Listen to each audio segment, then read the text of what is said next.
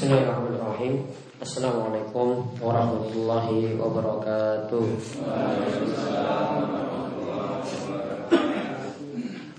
Innal hamdalillah nahmaduhu wa nasta'inuhu wa nastaghfiruh wa na'udzu billahi min shururi anfusina wa min sayyiati a'malina. May yahdihillahu fala mudilla lahu wa may yudlilhu fala hadiya lahu.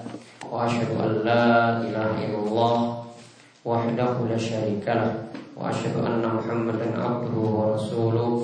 Allahumma shalli ala nabiyyina wa sayyidina Muhammad wa ala alihi wa man tabi'ahum bi ihsanin ila yaumiddin. Allahumma anfa'na bima 'allamtana wa 'allimna ma yanfa'una wa zidna ilma. Allahumma aslih lana dinana alladhi huwa ismatu amrina wa aslih dunyana allati fiha ma'ashuna wa aslih akhiratana allati fiha ma'aduna. Waj'al al-hayata ziyadatan lana fi kulli khair waj'al al-mauta rahatan lana min kulli syarr. Alhamdulillah, Bapak-bapak yang selalu dirahmati dan diberkahi oleh Allah Subhanahu wa taala, kita bersyukur kepada Allah Subhanahu wa taala atas nikmat yang telah Allah anugerahkan kepada kita sehingga pada kesempatan pagi hari ini kita dapat berkumpul di majelis yang mulia ini secara rutin setiap Ahad pagi. Mungkin Allah Subhanahu wa taala terus memberikan kita keistiqomahan, terus memberikan kita berbagai macam nikmat sehingga kita terus mudah untuk melakukan kebaikan termasuk pada pagi hari ini dan juga kesempatan-kesempatan yang berikutnya. Kemudian salawat dan salam semoga tercurahkan kepada junjungan kita Nabi besar Nabi Agung Muhammad sallallahu alaihi wasallam. Moga-moga salawat dan salam tercurahkan kepada para sahabat beliau, istri-istri beliau, serta para ulama, para tabi'in, dan para ulama yang mengikuti jejak mereka dengan baik dan mewariskan ilmu-ilmu Islam kepada kita sehingga kita dapat mengenal ajaran Islam terang benderang seperti saat ini. Suatu hadis yang patut jadi rujukan sebelum kita mulai kajian kita Al-Kabair, yaitu di sini kita akan menyinggung tentang hadis 3 jalan keselamatan.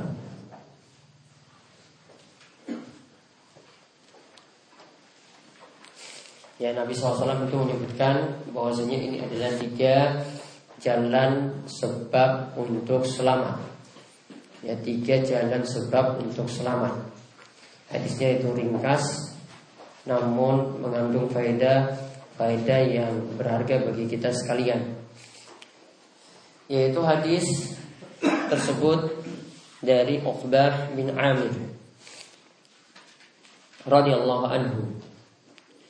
Ia pernah bertanya kepada Rasulullah sallallahu alaihi wasallam, "Ya Rasulullah, man najatu?" Wahai Rasulullah, apa itu jalan keselamatan? Apa itu sebab keselamatan? Wahai Rasulullah, apa itu sebab keselamatan?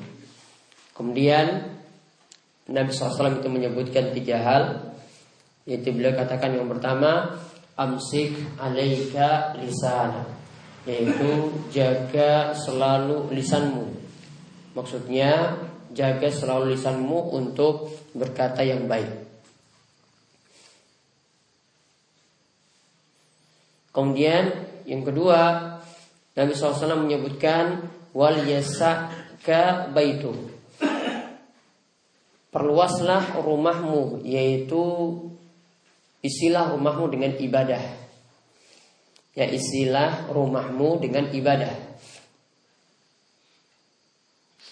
Kemudian yang ketiga, wabki ala khati'atik, wabki ala khati'atik, yaitu tangisilah dosa-dosamu, yaitu tangisilah dosa-dosamu.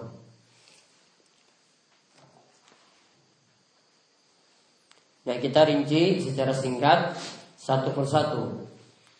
Amsik alaika lisana. Yang pertama, sebab selamat itu adalah menjaga lisan. Menjaga lisan di sini adalah maksudnya menjaga dari perkataan yang sia-sia, menjaga dari perkataan-perkataan dosa, seperti contohnya adalah menggibah, ya, rasani wong, menfitnah orang, dan berbicara jelek tentang orang lain. Ini yang biasa tersebar di tengah-tengah kita. Biasanya dalam majelis perkumpulan yang ada itu disibukkan dengan membicarakan kejelekan orang lain. Padahal ya diri sendiri belum tentu baik, namun orang lain yang selalu diperbincangkan ini dan itu dan seterusnya. Atau bahkan difitnah. Kalau tadi mungkin berita benar, namun ada yang difitnah, dibuat isu-isu yang bukan-bukan, yang tidak benar. Yang baik kita renungkan adalah sabda Nabi SAW. Beliau pernah menasihati kita. Ini disampaikan oleh sahabat Abu Hurairah radhiyallahu anhu. Ia mengatakan, yubsiru ahadukum al-qadha fi a'yuni akhihi wa yansa al-jadal awil jaz'a fi a'yuni nafsihi. Kata Nabi SAW, seseorang itu begitu mudahnya melihat kotoran mata. Biasanya kalau tadi turu, biasanya wonten kotoran toh. Apa disebut apa? Nah, jadi biasanya kalau kita lihat orang lain ada kotoran, kita akan tegur biasanya. Ini kotoran ini loh. Ya, tolong dicuci. Ya, dibasuh dengan air itu biar hilang. Ya, biasanya kan kita tegur seperti itu. Kalau kita lihat orang lain seperti itu, wah mudah sekali kita menegurnya. Namun lupa, mungkin di matanya ada kotoran sendiri. Ya, mungkin juga di sini kata Nabi SAW, dia itu lupa bahkan bukan hanya kotoran kecil. Dia lupa kalau depan matanya itu ada batang kayu besar yang ada di depan matanya. Di sini Nabi SAW tidak katakan mungkin dia lupa dengan kotoran yang sama juga yang ada di depan matanya. Namun Nabi SAW katakan batang kayu besar yang ada di depan matanya, atau disebut dengan jis'ah, yaitu batang kurma, batang pohon kurma yang ada di depan matanya. Karena kalau Nabi SAW katakan sama juga kotoran yang ada di matamu yang kau lupa. Kalau seperti itu berarti kejelekan kita dengan dia itu sama. Namun hakikat yang sebenarnya kita cuma tahu kotoran mata dia, yaitu kejelekan dia yang nampak itu saja. Artinya cuma sedikit. Namun yang tahu kejelekan kita sendiri ya diri kita sendiri, kita yang tahu kekurangan kita itu begitu banyak. Ngapain kita terus repot memikirkan orang lain? Maka ibarat Nabi SAW itu sangat-sangat bagus sekali yang disampaikan dari Abu Hurairah tadi, yaitu maksudnya di sini adalah rajin koreksi diri daripada terus mengoreksi orang lain. Jadi diri kita sendiri kita harus rajin koreksi, ya, jaga lisan ini daripada membicarakan orang lain. Mendingan diri kita ini yang diperbaiki supaya jadi lebih baik. Kemudian yang kedua, ya, kalau tadi lisan kita diperintahkan untuk dijaga, yang kedua adalah wal yasa'ka baitu. Isilah rumahmu dengan ibadah supaya betah untuk di rumah dan tidak sibuk bergaul dengan orang lain. Jadi di sini kita diperintahkan supaya banyak beribadah juga di rumah. Ya, rumah kita itu juga banyak diisi dengan ibadah. Dan kalau kita sibukkan seperti itu, maka maksiat yang akan kita lakukan nanti di luar rumah itu akan berkurang karena sudah betah di rumah untuk ibadah, betah di rumah untuk mendekatkan diri pada Allah, ya, maka nanti ibadah yang ada akan kita sibukkan di rumah.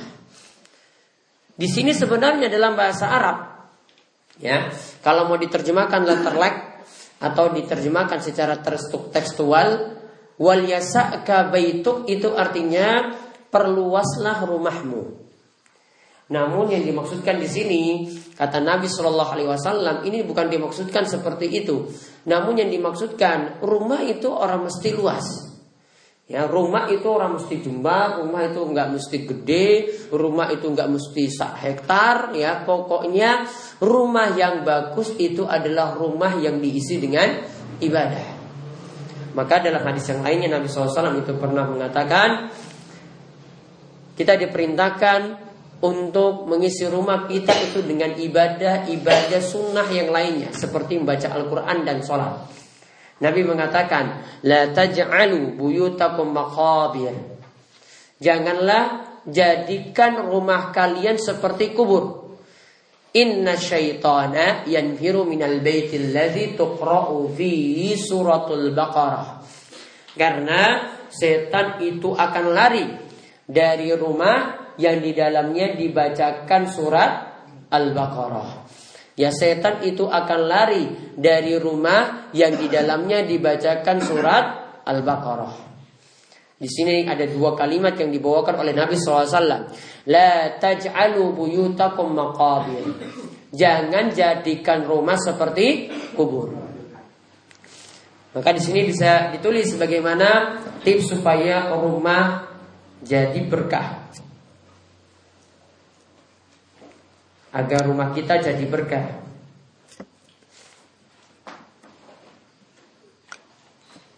Yang pertama,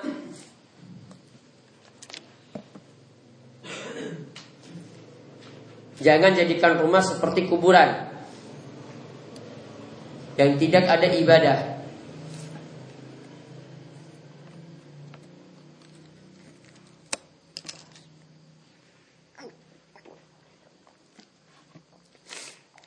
Jangan jadikan rumah seperti kuburan yang tidak ada ibadah.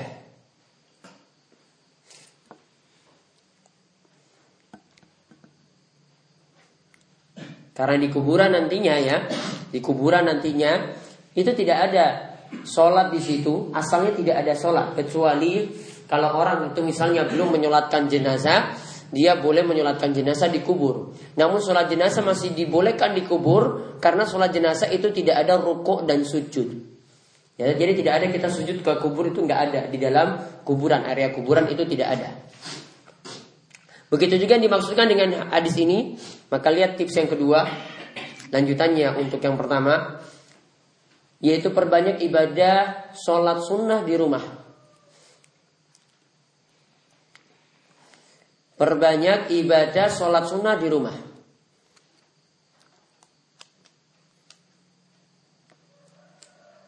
Karena perintah tadi perintah jangan menjadikan rumah seperti kubur. Berarti kita diperintahkan untuk ngisi rumah tadi dengan ibadah. Di antaranya kalau ibadah wajib kita sudah lakukan di masjid, yaitu sholat 5 waktu, maka sholat sunnah itu diperintahkan dilakukan di rumah. Maka kebanyakan sholat Nabi SAW, sholat sunnah termasuk sholat sunnah rawatib, seperti misalnya diceritakan dalam hadis sholat sunnah qobliyah, sholat sunnah ba'diyah maghrib, juga sholat sunnah ba'diyah isya.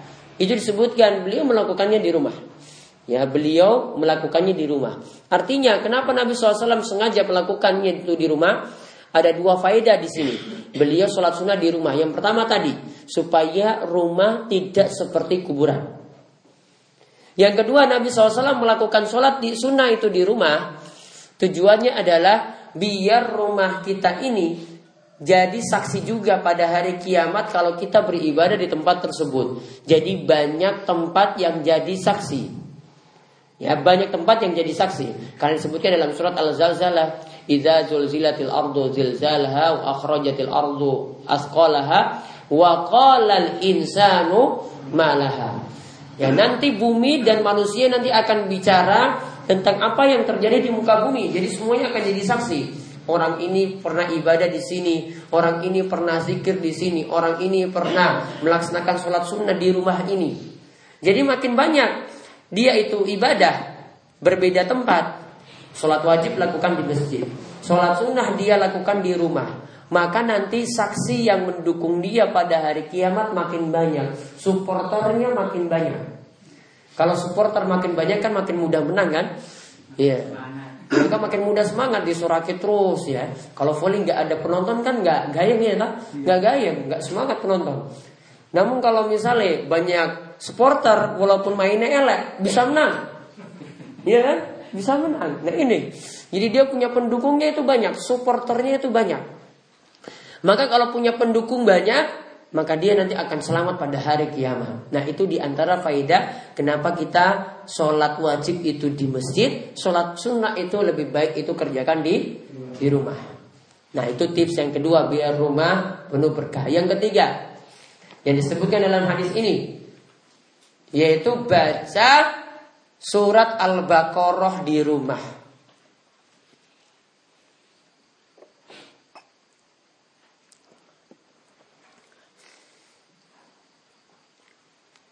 Baca surat Al-Baqarah di rumah.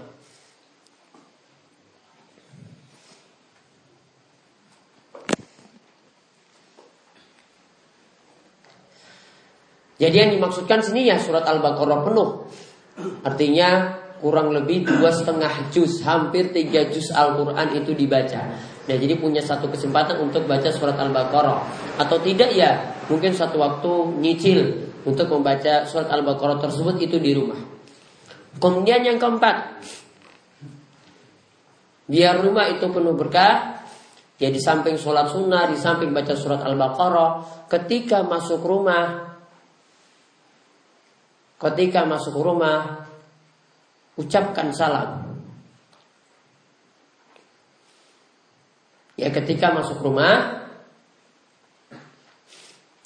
ucapkan salam. Karena rumah yang tidak disebut nama Allah ketika masuk, maka setan akan ikut masuk ke dalam rumah.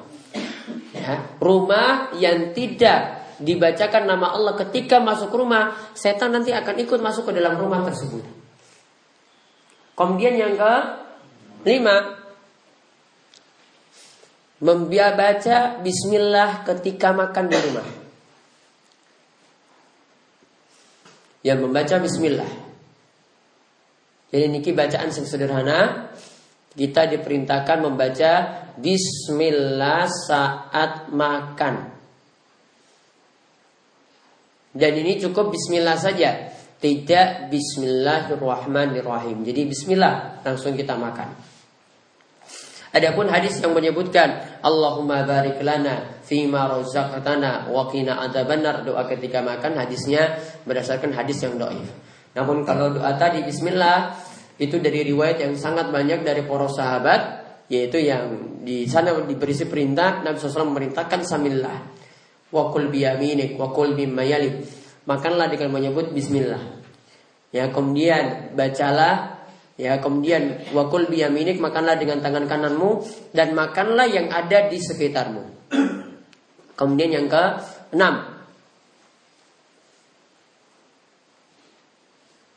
rutinkan zikir pagi petang di rumah.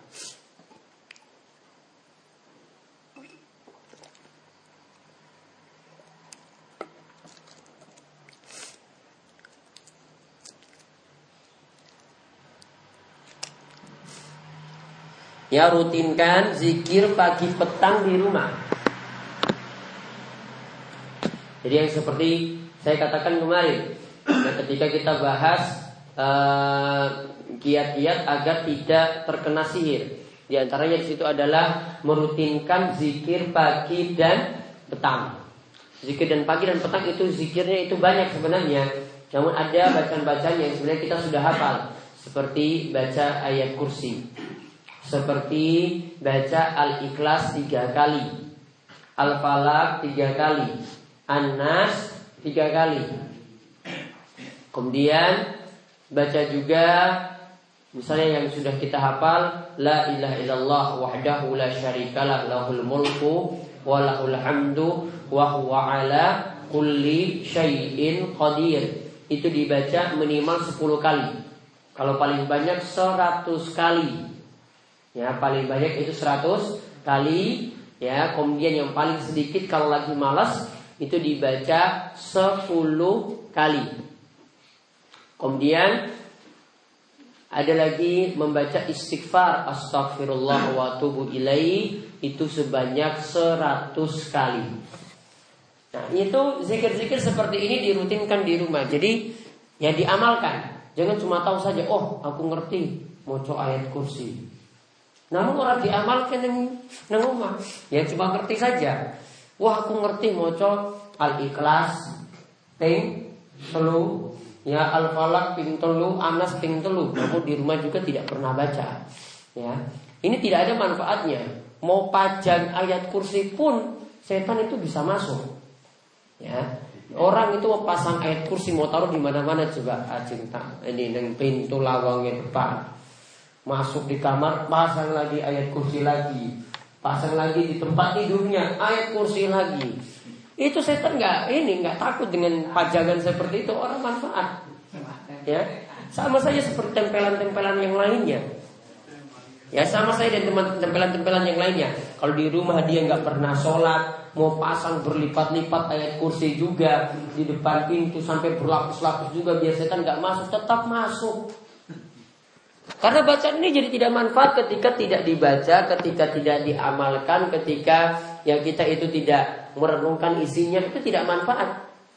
Jadi tempelan itu cuma tempelan saja, ya. Jadi tidak bermanfaat ketika kita itu tidak mengamalkan isinya tadi.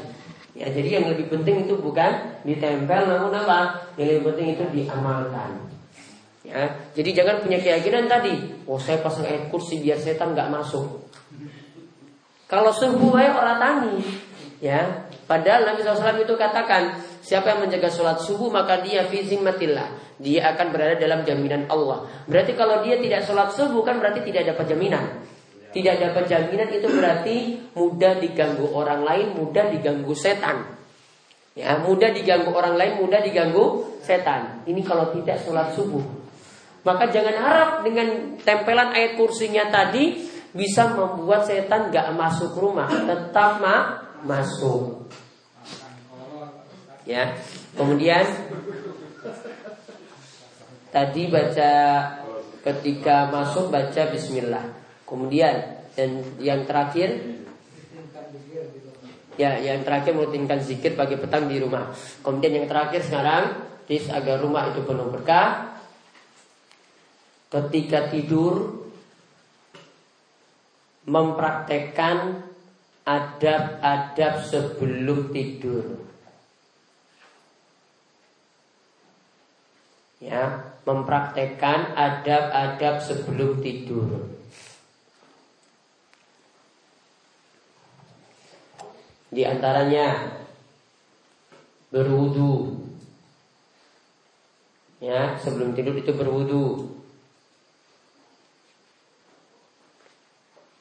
Yang kedua, baca ayat kursi.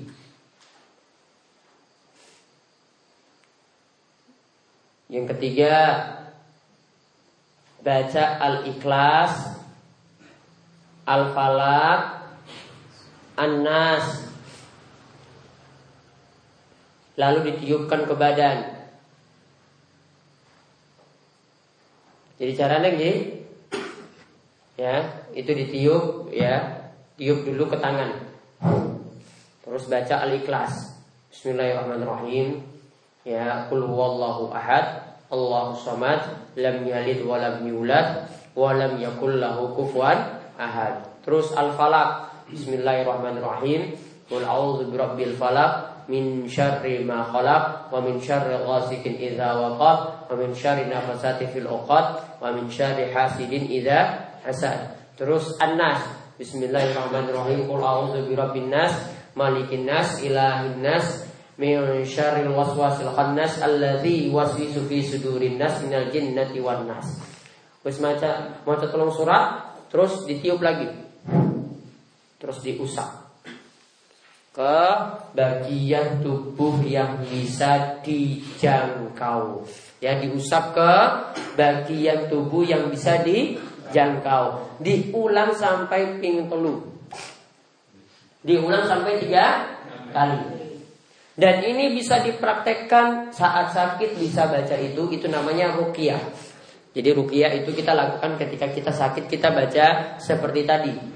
Atau ketika ada yang kesurupan, bacakan 3 surat itu. Caranya sama seperti tadi, ditiupkan ke tangan terus diusap ke orang yang kesurupan. Ya.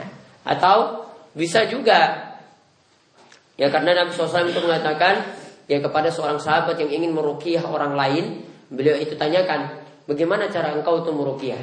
Kemudian orang ini menyebutkan cara meruqyahnya. Kemudian Nabi SAW itu mengatakan, tidak mengapa ruqyah dengan cara apapun, asalkan di dalamnya malamnya pensyirikan, asalkan di dalamnya tidak ada bentuk kesyirikan. Maka para ulama itu sampai mencontohkan ada yang baca surat-surat tadi kemudian ditiupkan di wedang, ya, kemudian disuruh minum. Yang kesurupan tadi atau yang sakit tadi disuruh minum. Atau ini ditiupkan ke wedang terus diusap tadi, ya, diambil airnya kemudian diusap ke orang yang kesurupan atau orang yang sakit. Itu juga bisa dipraktekkan seperti itu. Itu namanya meruqyah. Jadi air tadi cuma media saja, media yang membantu untuk mengobati orang lain. Ya, namun tapi yang menyembuhkan adalah Allah Subhanahu wa taala, bukan air tadi, bukan bacaan tadi. Bacaan cuma sebagai sebab saja supaya dimudahkan. Ya.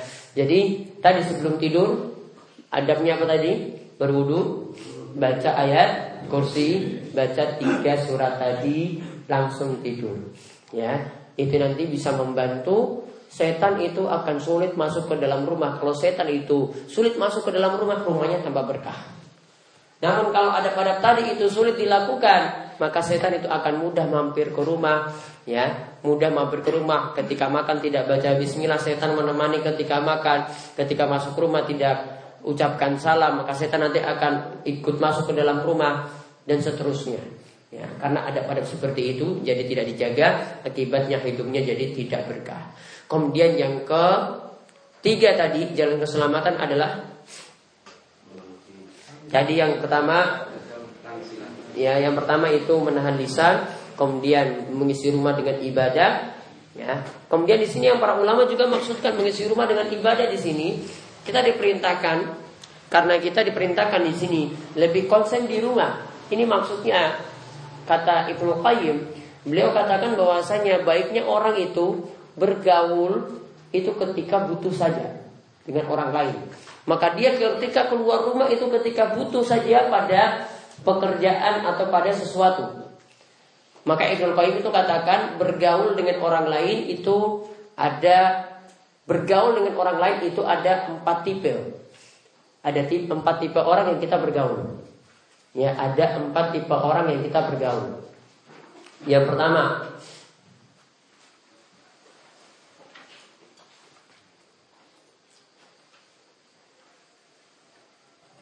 ada orang yang sifatnya seperti 3 kali makan sehari. Artinya kita selalu butuh. Ya, ada orang yang tipenya itu seperti 3 kali makan sehari. Yang kalau kita bergaul dengan dia kita dapat manfaat dan kita datang itu ketika kita butuh. Ya, ketika kita butuh. Kalau tidak butuh kita tidak datang ke situ. Namun ketika butuh, kita butuh makan, kita akan datang di situ. Nah, ini tipe orang yang pertama yang boleh kita bergaul dengannya. Ya, kalau saat kita tidak perlu ya kita tidak bergaul. Ya, namun kalau kita sangat-sangat butuh maka kita bergaul dengannya. Nah, ini disifatkan, kita dapat sifati dengan bergaul dengan para ulama dan orang-orang yang berilmu. Jadi cari ilmu dari mereka, belajar dari mereka supaya kita mendapatkan manfaat. Bahkan ini manfaatnya lebih daripada makan. Kemudian yang kedua, tipe orang yang kedua yang kita bergaul itu adalah seperti obat. Yaitu kita datang ke dia ketika kita sakit. Ya, ada orang yang kita datang ke dia itu ketika kita sakit, yaitu dokter. Namun kalau saat tidak sakit gimana? Datang nggak? Nggak datang. Berarti jarang-jarang dia datang ke situ. Ya, ketika sakit saja butuh, baru dia datang. Kalau tidak, maka dia tidak datang. Ya, ini menyangkut pergaulan secara umum. Jadi untuk masalah dunia, kadang kita sikapi orang itu seperti tipe yang kedua ini. Untuk masalah dunia, pekerjaan, kalau kita butuh ya kita datang di situ. Ya, namun kalau kita tidak butuh ya kita tidak datang. Sama seperti kita itu gunakan dia sebagai obat untuk sembuhkan kita. Kalau kita sudah sembuh ya sudah. Ya, kalau dia ketika kita itu lagi sehat ya kita tidak mendatanginya. Kemudian yang ketiga, ada tipe orang yang cuma tipenya itu adalah membawa penyakit. Tidak menguntungkan sama sekali. Tidak menguntungkan dalam hal dunia dan juga tidak menguntungkan dalam hal agama. Tipe orang yang ketiga ini tidak perlu bergaul dengannya. Ini misalnya dengan ahli maksiat, pemabuk, pejudi, ya cuma bawa penyakit. Ya tahu nggak nyembuhkan, nggak jadi obat, juga nggak bisa beri makan kan? Cuma bawa penyakit saja ke kita, tidak dapat manfaat apa-apa. Kemudian yang keempat, ada tipe orang yang seperti racun.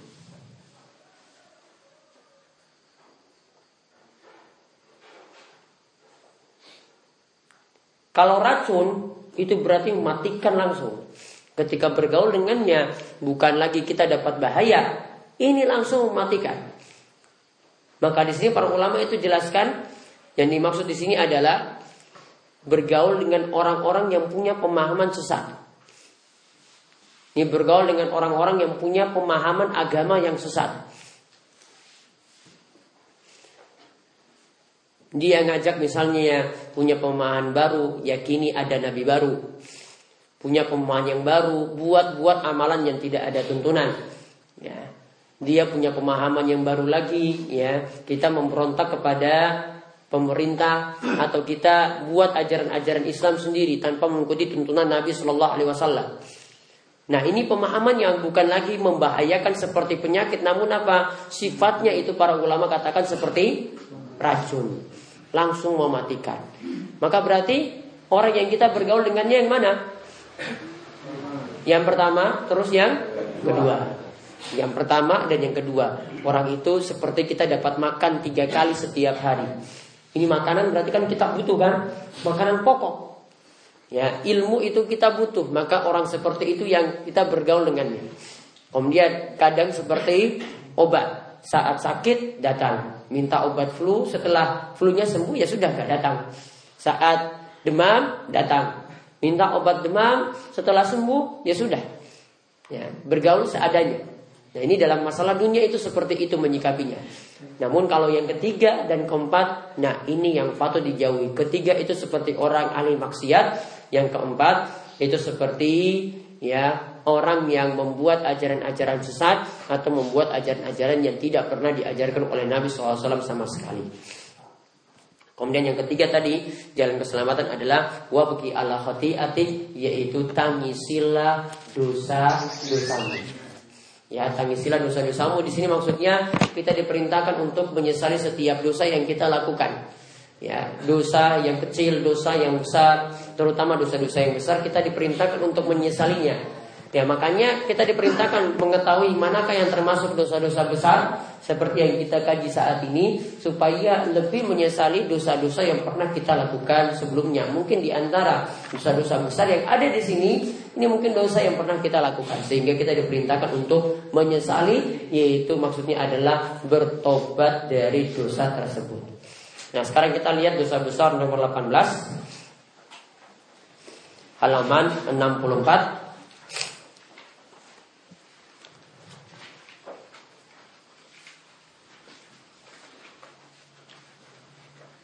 Menuduh wanita baik-baik melakukan zina. Kalau perbuatan zina sudah kita bahas, itu termasuk dosa besar. Perbuatan zina sudah kita bahas, itu termasuk dosa besar. Nah, sekarang yang termasuk dosa besar lagi adalah menuduh ada orang lain yang baik-baik, yaitu perempuan yang baik-baik, kita tuduh dia, kamu itu selingkuh ya. Nuduh orang lain tanpa bukti dan tidak bisa bawa saksi, ini termasuk dosa besar karena menyangkut masalah kehormatan. Makanya menjaga kehormatan itu penting. Pernah saya ceritakan tentang Sofia. Pernah berjalan bersama Nabi SAW ketika Nabi SAW itu ingin mengantarkannya pulang dari itikaf. Yaitu Nabi SAW itu sedang itikaf, kemudian istrinya Sofia itu pergi mengunjungi Nabi SAW di masjid. Kemudian Nabi SAW itu mengantarkan Sofia itu pulang. Maka ketika Sofia itu pulang bersama dengan Nabi Shallallahu Alaihi Wasallam, ketika Sofia itu pulang bersama dengan Nabi Shallallahu Alaihi Wasallam, Nah ketika itu ada sahabat yang kira ini bukan istri Nabi, maka mereka dalam batinnya itu sudah suuzon. Suuzon itu artinya berprasangka jelek pada Nabi. Wah ini Nabi bawa perempuan siapa lagi? Nabi niki gawa sapa meneh diselingkuh karo sapa? Ya.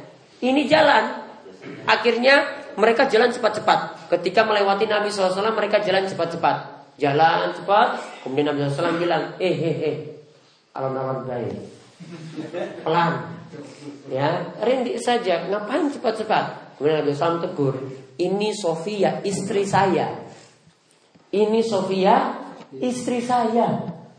Ya. Kemudian Nabi SAW katakan, sesungguhnya inna syaitana yajri min ibni Adam majrad dam. Sesungguhnya setan itu mudah merasuk dalam tubuh kalian, masuk pada tubuh kalian seperti ya setan itu masuk dalam aliran darah. Jadi setan itu mudah masuk dalam tubuh kita itu lewat aliran darah. Jadi ketika kita suuzon seperti itu, setan masuk, bakar-bakar lagi jadi panas. Maka ketika itu langsung Nabi SAW beritahu supaya orang itu tidak berprasangka jelek. Kehormatan dari istrinya dia tidak mau diinjak-injak. Jadi asalnya kehormatan itu tidak boleh kita ambil. Kehormatan orang lain itu tidak boleh kita langkai. Jadi seperti itu tadi, itu harus dicegah. Jadi kalau misalnya ada yang suuzon pada kita, misalnya ada yang berprasangka jelek pada kita, langsung kita terangkan. Ini sebenarnya tidak seperti itu.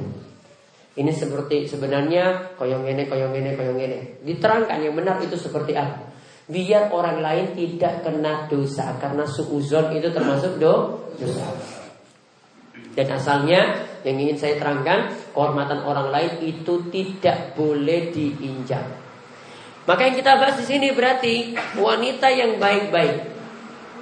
Dia apalagi berjilbab, apalagi memperhatikan sholat, maka kita butuh bukti yang kuat kalau kita ingin menuduhnya itu selingkuh atau kita ingin menuduhnya itu berzina.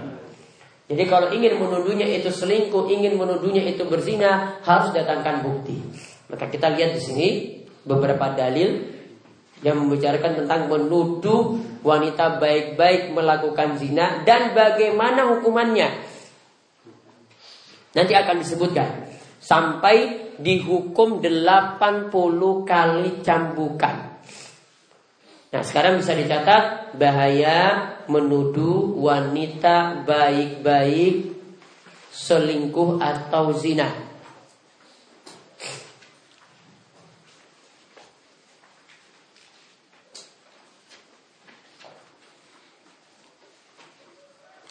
Bahayanya di sini nanti sekaligus menunjukkan ini dosa besar.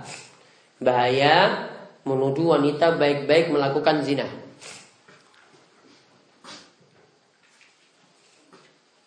Yang pertama,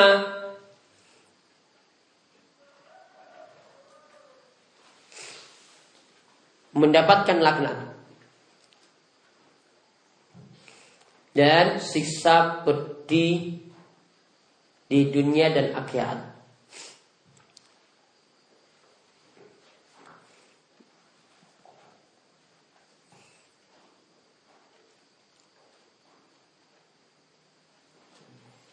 Bahwa perlu ketahui bahwasanya ini kalau dalam persidangan di pengadilan agama, ya, kalau menuduh orang lain itu berzina saat tidak bisa datangkan bukti dan saksi, maka dia punya pilihan sebelum dia kena hukuman cambuk. Ya, orang yang nuduh ini sebelum dia kena hukuman cambuk, dia punya pilihan, yaitu dia harus saling melaknat antara orang yang menuduh dengan orang yang tertuduh.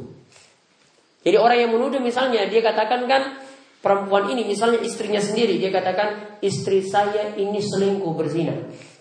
Maka dia harus berani mengatakan, ya Allah, jika perkataan saya ini bohong, berilah laknat kepada saya.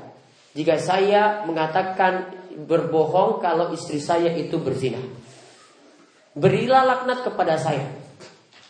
Kemudian orang yang tertuduh tadi juga nanti dia bersumpah lagi, ya Allah, jika saya itu berbohong dan yang ini adalah cuma fitnah saja, ya, selamatkanlah saya dari laknat. Atau kalau saya ini jujur, ya, selamatkanlah saya itu dari laknat. Namun kalau saya berbohong, laknatlah saya. Laknat di sini artinya minta musibah. Ini sama seperti kalau di tradisi masyarakat itu ada sumpah pocong. Ngerti itu sumpah pocong? Kan tidak ada bukti apa-apa, kan dia tidak bisa datangkan bukti apa-apa kan? Dia dituduh misalnya nyolong. Padahal tidak ada bukti sama sekali. Yang ada cuma bisa melakukan sumpah pocong. Namun intinya sumpah pocong ini sumpah yang tidak benar, ya, dan tidak perlu diikuti. Intinya sumpah seperti itu kalau memang ada yang bersumpah, ya kalau saya ini saya fitnah ini adalah tidak benar, kalau saya ini berbohong nanti saya yang kena laknat. Namun kalau saya ini jujur, ini bukanlah tuduhan yang benar, nanti laknatnya, nanti doa jeleknya nanti ditimpakan pada orang yang menuduh. Itu kan kadang kan benar ya. Ya, atau bisa celaka kan orang yang mendoakan seperti itu. Nah, ini yang terjadi ketika dalam pengadilan agama, saat dia tidak bisa mendatangkan saksi, kemudian sebelum dia kena hukuman cambuk, dia harus berani bersumpah seperti ini. Maka di sini dikatakan tadi yang saya sebutkan, dia kena laknat di dunia dan juga nanti siksa yang pedih di akhirat. Karena saat dia tidak bisa mendapatkan saksi, kemudian dia bersumpah tadi, lalu ternyata tuduhannya tadi itu fitnah, maka akhirnya dia kena laknat. Ya, dia kena laknat ketika itu, maka dia mendapatkan laknat di dunia. Kita lihat ayatnya, yaitu firman Allah Subhanahu wa taala, innal ladzina yarmunal muhsanatil ghafilatil mu'minati lu'inu fid dunya wal akhirah walahum azabun azim. Dalam surat An-Nur ayat ke-23. Sesungguhnya orang-orang yang menuduh wanita yang baik-baik. Lihat ya catatannya di sini, lihat. Wanita yang pertama muhsanat, wanita yang baik-baik. Ghafilat, wanita yang selalu sibuk ibadah, tidak pernah lalai dari ibadah. Wong dia rajin sholat. Kemudian mukminat, dia adalah wanita yang beriman, keimanannya benar, akidahnya benar. Maka jika wanita ini punya 3 sifat ini dituduh, kemudian tidak benar, lu'inu fid dunya wal akhirah. Orang yang menuduh akan mendapatkan laknat di dunia dan akhirat. Walahum azabun azim. Dan orang yang menuduh akan mendapatkan siksa yang pedih di akhirat. Kemudian bahaya yang kedua. Bahaya yang kedua, menuduh wanita yang lain itu berzina, mendapat hukuman cambuk 80 kali. Mendapat hukuman cambuk 80 kali.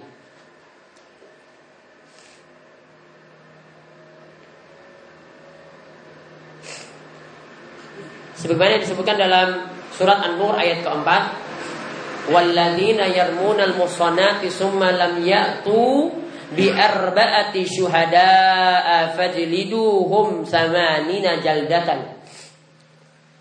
Dan mereka yang menuduh wanita yang baik-baik, yang tadi muhsanat, wanita yang baik-baik itu dituduh berzina, kemudian dia tidak bisa mendatangkan 4 orang saksi. Saksinya bukan 1 loh. Jadi saksinya itu 4. Saksinya ini bukan hanya dengar, saksinya itu melihat. Maka dikatakan bi arba'ati syuhada, 4 orang yang melihat langsung. Jadi kalau misalnya istrinya itu selingkuh, ya, jadi 4 saksi ini benar-benar lihat dengan mata kepala. Ketangkap selingkuh. Ya kan nggak mungkin pakai baju kan? Gak mungkin pakai baju kalau lagi selingkuhnya kan? Gak mungkin. Jadi ketangkap selingkuh, benar-benar selingkuh. 4 orang saksi yang lihat. Bukan 1, bukan 2, bukan 3, 4. Kalau dia cuma datangkan 1, orang yang 1 ini mungkin bisa dia bayar. Ya, kalau dia datangkan 2, mungkin juga masih bisa bayar. Tapi 4 ini banyak. Ya, 4 itu sudah banyak. Maka sulit. Gak mungkin ke-4 ini itu berbohong. Maka 4 orang saksi harus didatangkan. Kalau tidak, maka hukumlah dia dengan hukuman cambuk sebanyak 80 kali. Berarti bagi yang menuduh, dia harus lakukan yang pertama. Ya, ini bisa dicatat bagi yang menuduh zina, yang dia lakukan yang pertama, datangkan 4 orang saksi. Datangkan 4 orang saksi. Kemudian yang kedua,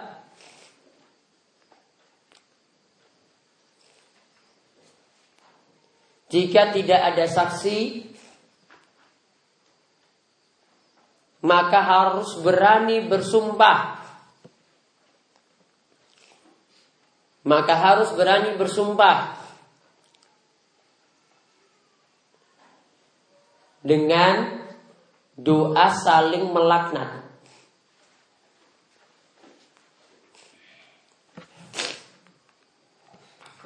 Yang ketiga,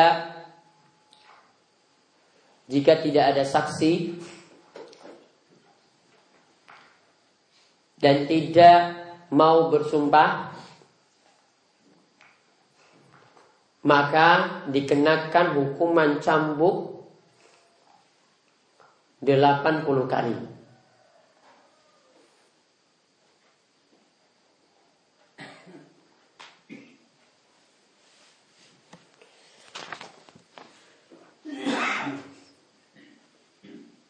Kemudian ini bahaya yang ketiga, ini bahaya yang terakhir.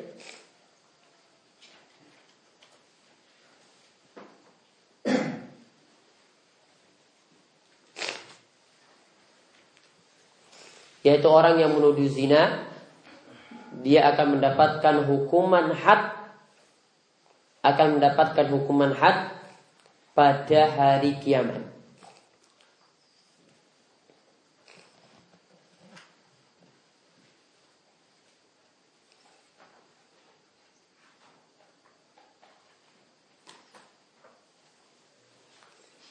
Seperti yang disebutkan dalam dalil yang terakhir di sini, man qadzafa. Qadzafa itu maksudnya menuduh zina. Ada lagi istilah hampir mirip dengan ini namun disebut qaza. Kalau ini qadzafa, qadzafa itu maksudnya menuduh zina. Ada lagi istilah qaza. Qaza itu maksudnya orang potong rambut. Ini kaitannya dengan rambut. Rambutnya itu gundul sebagian, tinggalkan sebagian. Tahu? Gundul sebagian, tinggalkan sebagian. Jadi di sini gundul. Gundul itu maksudnya langsung ini ya, habis ya. Habis ini habis.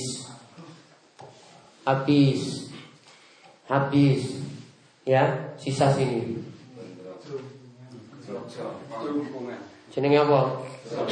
Nah, itu namanya qaza. Kalau qaza ini hukumnya makruh. Namun kalau dia pakai rambut seperti itu ingin niru-niru wong kafir, ya, saya itu niru pemain bola itu. Nah, ini jadi haram. Jadi potong rambut tuh hati-hati. Mendingan rata. Ya. Gundul semua atau 1 cm semua atau potong 2 cm semua. Adil. Enggak mungkin zolim itu. Wah, sini nanti merasa gimana gitu. Wah, masa di sini habis. Merasa zolim dia. Masa sini yang ada. Kalau kena panas kan ini yang kasihan kan? Ini kasihan yang atas saja yang selamat. Apalagi lagi proyek coba. Orang yang ke topi, ya toh? Yang ini kan kasihan, panas terus dia. Nanti dia protes pada hari kiamat. Gimana saya kok dikasih panas terus? Yang ini enggak. Nah. Itu namanya qaza. Itu dilarang. Namun yang kita bahas ini qaza, yaitu menuduh zina. Siapa yang menuduh? Ya, budaknya itu berzina, uqima alaihil haddu yaumal qiyamah illa ayyakuna kama qala. Ya, maka dia nanti akan diberi hukuman had, yaitu hukuman yang berat pada hari kiamat, kecuali kalau apa yang dia tuduhkan tadi benar. Berarti kalau menuduh orang lain itu harus pakai bukti. Maka di sini kita bisa ambil pelajaran. Jadi 3 tadi itu yang sudah menunjukkan bahaya yang besar. Jadi dapat siksa pedih, laknat di dunia dan siksa pedih di akhirat. Kemudian kena hukuman cambuk berapa kali? 80 kali.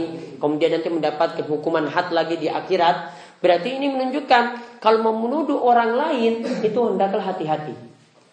Ini bukan menuduh zina ini ya, menuduh biasa-biasa saja. Itu hendaklah hati-hati. Dapat bukti dulu baru bisa ngomongkan orang lain. Kalau tidak dapat bukti cuma jarene terus, ini padahal sudah orang ke 100. Beritanya itu bisa berubah. Ya, beritanya itu bisa berubah. Awalnya itu berita bagus, kemudian berubah ke orang lain yang tidak suka jadi berita jelek, sampai ke orang 100 tambah jelek lagi. Nah, itu diambil beritanya. Bahaya. Maka kalau menuduh orang lain itu harus dengan bukti. Kalau tidak ada bukti mendingan diam, sebagaimana yang dikatakan dalam hadis ini, al-muslimu man salimal muslimuna min lisanihi wa yadihi. Yang namanya muslim itu adalah orang yang lisannya dan tangannya tidak menyakiti orang lain. Lisannya tidak nyakiti tetangga, tangannya tidak pukuli orang lain, ya. Lisannya, omongannya itu benar-benar dijaga, tidak rasani wong terus, tidak memfitnah orang terus, ya. Dan dia benar-benar menjaganya kecuali dalam perkataan yang baik-baik saja. Intinya apa yang kita bahas ini termasuk dosa besar, karena Nabi SAW bersabda, ijtanibu sab'al mubiqat, jauhilah 7 dosa besar, di antaranya qasful muhsanatil ghafilatil mu'minat, yaitu menuduh wanita yang baik-baik, yang taat beribadah dituduh melakukan zina. Maka kita mohon kepada Allah Subhanahu wa taala semoga kita selamat dari memfitnah orang lain, menuduh orang lain tanpa bukti, dan mudah-mudahan Allah memudahkan kita untuk selalu menjaga lisan kita untuk selalu berkata yang benar. Nah, ini kemauan yang kita bahas pada kesempatan pagi hari ini. Insyaallah pada kesempatan berikut nanti kita akan bahas tentang sifat khianat dan akibat dari mencuri atau mengambil harta milik negara tanpa jalan yang benar. Nanti akan kita bahas insyaallah pada pertemuan berikutnya, ya, seputar korupsi dan lain-lain. Konten pertanyaan sebelum ditutup? Terkait dengan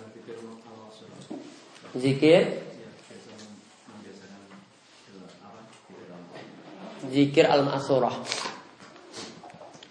Saya belum baca detail dari zikir al-ma'surah, ya. Namun ada beberapa zikir yang hadisnya kurang kuat, ya. Namun kalau mau amalkan, sebagiannya ada yang bisa diamalkan. Seperti yang tadi saya sebutkan, baca Al-Ikhlas 3 kali, Al-Falaq 3 kali, Anas 3 kali, Istighfar 100 kali, La ilaha illallah 100 kali. Nah, kayak gitu bisa diamalkan. Namun saya coba nanti, mungkin ada yang punya buku, coba kasih ke saya, nanti saya koreksi beberapa bagian, ya. Namun rata-rata bisa diamalkan, ya, rata-rata atau mayoritasnya bisa diamalkan. Ada lagi? Nih.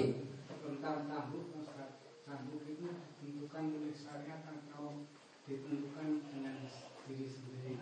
Umpama cambuknya itu tidak menyakiti sekali,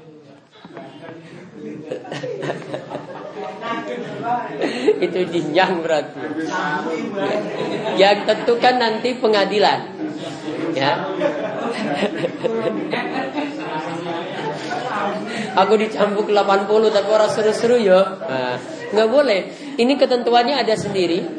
Dalam masalah hukum cambuk ini nggak pakai kasihan-kasihan. Ya, wah ini anak wong sugih, wah ini mesake nih, niki wonge wis tuwa. Enggak ada kasihan-kasihan sini. Pokoknya dihukum cambuk. Ya. Enggak ada nyang-nyangan sini, enggak ada. Enggak ada kasihan-kasihan di sini. Maka cambuknya sudah ada ketentuannya. Enggak pakai perasaan kita, aduh, kasihan yang tipis aja ya biar ini. Biar dia rasa enggak sakit gitu. Enggak ada manfaat berarti hukuman cambuk. Ngapain Allah sebutkan hukuman cambuk di sini kalau hukumannya gampang-gampang saja? Terus kalau hukumannya ringan kayak gitu kan akhirnya orang enggak, nanti mau ngulangi lagi ya mudah. Wah, besok aku selingkuh meneh nih. Men, wah koyo ngono wae kok hukumane. Nah, kecil. Jadi standarnya sudah ada. Ya, standarnya sudah ada, bukan pakai perasaan kita. Sudah ada dalam syariat yang menentukannya. Ada lagi?